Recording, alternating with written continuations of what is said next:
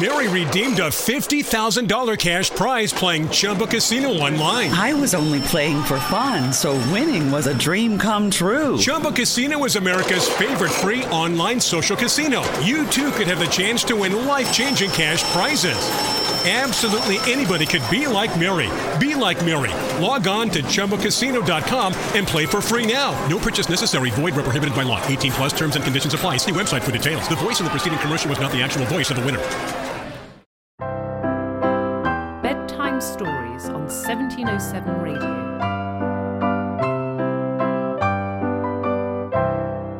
The Lion, the Witch and the Wardrobe. Chapter 2. What Lucy Found There. "Good evening," said Lucy. But the fawn was so busy picking up its parcels that at first it did not reply. When it had finished, it made her a little bow. Good evening," said the fawn. "Excuse me, I don't want to be inquisitive, but should I be right in thinking you are a daughter of Eve?" "My name's Lucy," she said, not quite understanding him. "But you are, forgive me, you are what they call a girl?" said the fawn. "Of course I'm a girl," said Lucy. "You are in fact human?" "Of course I'm human," said Lucy, still a little puzzled. To be sure, said the fawn. "How stupid of me! But I've never seen a son of Adam or a daughter of Eve before. I am delighted. That is to say—" and then it stopped, as if it had been going to say something it had not intended, but had remembered in time. Delighted, it went on. "Allow me to introduce myself. My name is Tumnus." "I'm very pleased to meet you, Mr. Tumnus," said Lucy. "And may I ask, O Lucy, daughter of Eve," said Mr. Tumnus, "how you have come into Narnia?" "Narnia? What's that?" said Lucy. "This is the land of Narnia," said the fawn, "where we are now.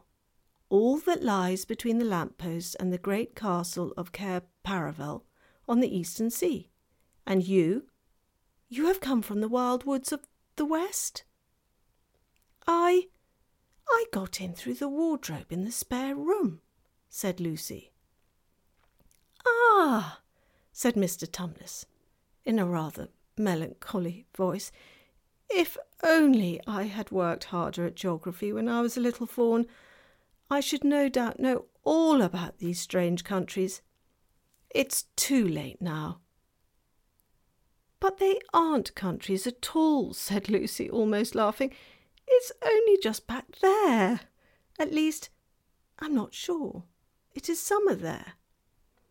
"Meanwhile," said Mr. Tumnus, "it is winter in Narnia, and has been for ever so long, and we shall both catch cold if we stand here talking in the snow. Daughter of Eve, from the far land of Spare Oom, where eternal summer reigns around the bright city of Wardrobe, how would it be if you came and had tea with me?" "Thank you very much, Mr. Tumnus," said Lucy. "But I was wondering whether I ought to be getting back." "It's only just round the corner," said the fawn, "and there'll be a roaring fire, and toast, and sardines, and cake." "Well, it's very kind of you," said Lucy, "but I shan't be able to stay long." "If you will take my arm, daughter of Eve," said Mr. Tumnus, "I shall be able to hold the umbrella over both of us. That's the way. Now, off we go." And so Lucy found herself walking through the wood, arm in arm, with this strange creature, as if they had known one another all their lives. They had not gone far before they came to a place where the ground became rough, and there were rocks all about, and little hills up and little hills down. At the bottom of one small valley, Mr. Tumnus turned suddenly aside, as if he were going to walk straight into an unusually large rock. But at the last moment Lucy found he was leading her into the entrance of a cave. As soon as they were inside, she found herself blinking in the light of a wood fire. Then Mr. Tumnus stooped and took a flaming piece of wood out of the fire with a neat little pair of tongs, and lit a lamp. "Now, we shan't be long," he said, and immediately put a kettle on. Lucy thought she had never been in a nicer place.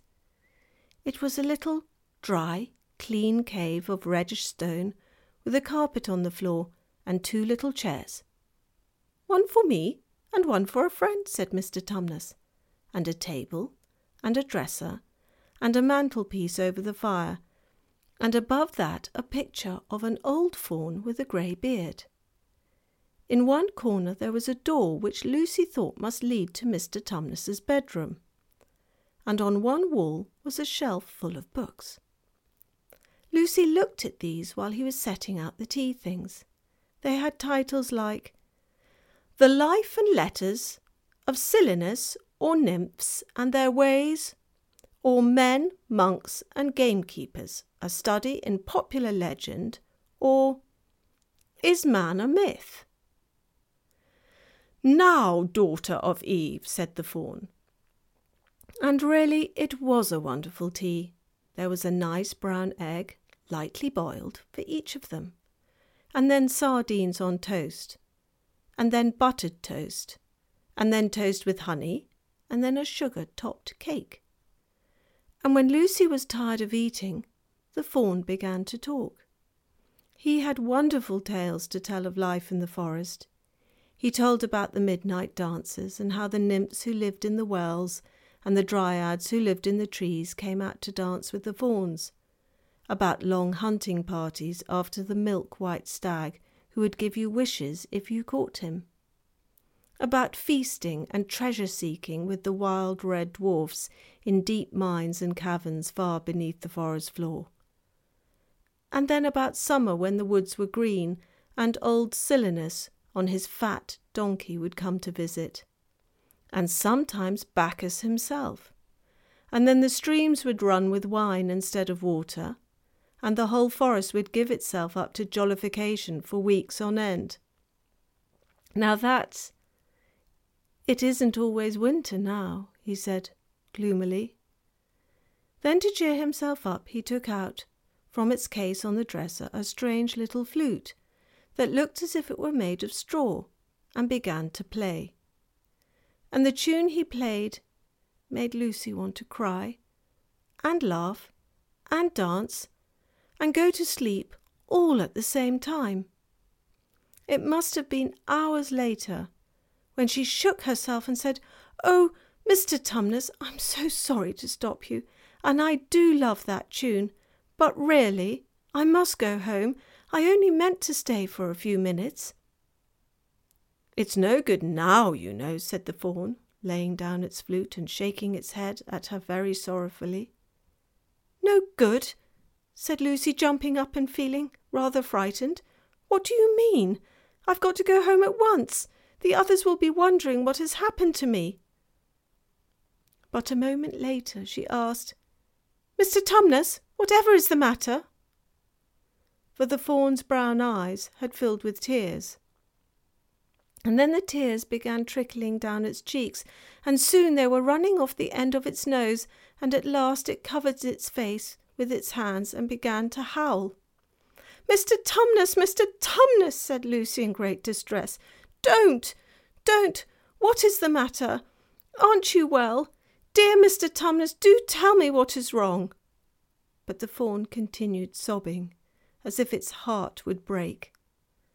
And even when Lucy went over and put her arms round him and lent him her handkerchief, he did not stop.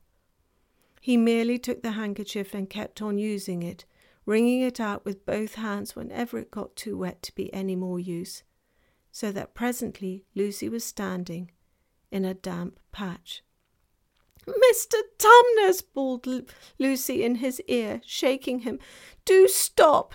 Stop it at once! You ought to be ashamed of yourself, a great big faun like you. What on earth are you crying about?" Oh, sobbed Mr. Tumnus, I'm crying because I'm such a bad fawn." "I don't think you're a bad fawn at all," said Lucy. "I think you're a very good fawn. You are the nicest fawn I've ever met."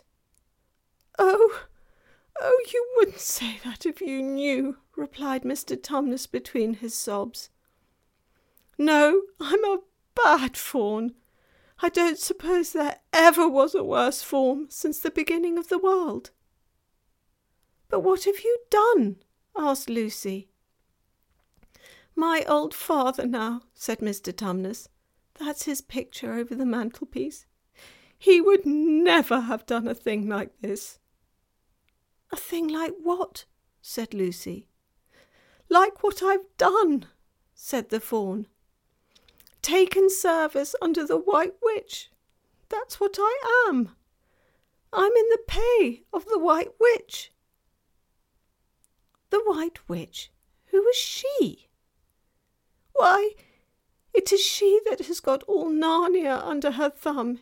It's she that makes it always winter and never Christmas. Think of that!" "How awful!" said Lucy. "But what does she pay you for?" "That's the worst of it," said Mr. Tumnus with a deep groan. "I'm a kidnapper for her. That's what I am. Look at me, daughter of Eve. Would you believe that I'm the sort of fawn to meet a poor, innocent child in the wood, one that had never done me any harm, and pretend to be friendly with it, and invite it home to my cave, all for the sake of lulling it asleep and then handing it over to the White Witch?" "No," said Lucy. "I'm sure you wouldn't do anything of the sort." "But I have," said the fawn. "Well," said Lucy rather slowly, for she wanted to be truthful and yet not be too hard on him. "Well, that was pretty bad. But you're so sorry for it that I'm sure you will never do it again." "Daughter of Eve, don't you understand?" said the fawn. "It isn't something I have done. I'm doing it now, this very moment." "What do you mean?" cried Lucy, turning very white. "You are the child," said Tumnus. "I had orders from the White Witch that if I ever saw a son of Adam or a daughter of Eve in the wood, I was to catch them and hand them over to her, and you are the first I've ever met. And I've pretended to be your friend and asked you to tea, and all the time I've been meaning to wait till you were asleep and then go and tell her." "Oh, but you won't, Mr. Tumnus," said Lucy. "You won't, will you? Indeed, you really mustn't." "And if I don't," he said, beginning to cry again, "she's sure to find out, and she'll have my tail cut off and my horns sawn off and my beard plucked, and she'll wave her wand over my beautiful clove hoofs and turn them into horrid solid hoofs like wretched horses. And if she is extra and specially angry, she'll turn me into stone, and I shall be only statue of a fawn in her horrible house until the 4 thrones at Cair Paravel are filled. And goodness knows what that will when that will happen, or whether it will ever happen at all." "I'm very sorry, Mr. Tumnus," said Lucy, "but please let me go home." "Of course I will," said the fawn. "Of course I've got to. I see that now. I hadn't known what humans were like before I met you. Of course I can't give you up to the witch. Not now that I know you. But we must be off at once. I'll see you back to the lamp-post. I suppose you can find your own way from there back to Spare and Wardrobe."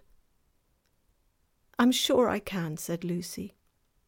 "We must go, as quietly as we can," said Mr. Tumnus. "The whole wood is full of her spies. Even some of the trees are on her side." They both got up and left the tea things on the table, and Mr. Tumnus once more put up his umbrella and gave Lucy his arm, and they went out into the snow. The journey back was not at all like the journey to the Fawn's Cave. They stole along as quickly as they could, without speaking a word, and Mr. Tumnus kept to the darkest places.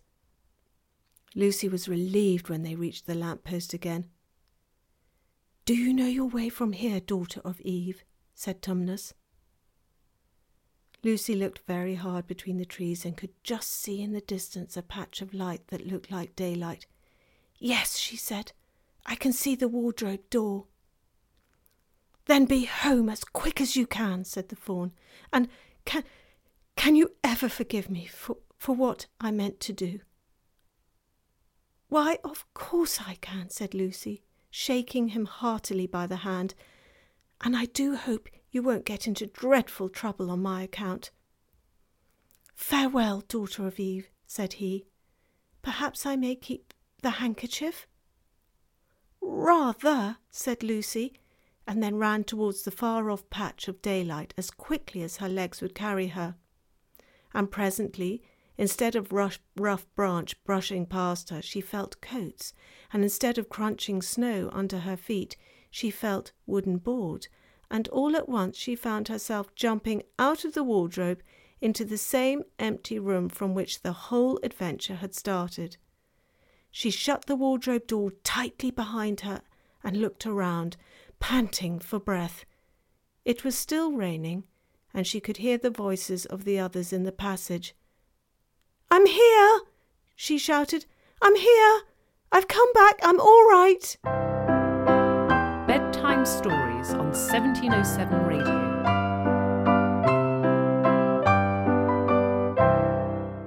Mary redeemed a $50,000 cash prize playing Chumba Casino online. I was only playing for fun, so winning was a dream come true. Chumba Casino is America's favorite free online social casino. You too could have the chance to win life-changing cash prizes. Absolutely anybody could be like Mary. Be like Mary. Log on to ChumbaCasino.com and play for free now. No purchase necessary. Void where prohibited by law. 18+ terms and conditions apply. See website for details. The voice in the preceding commercial was not the actual voice of the winner.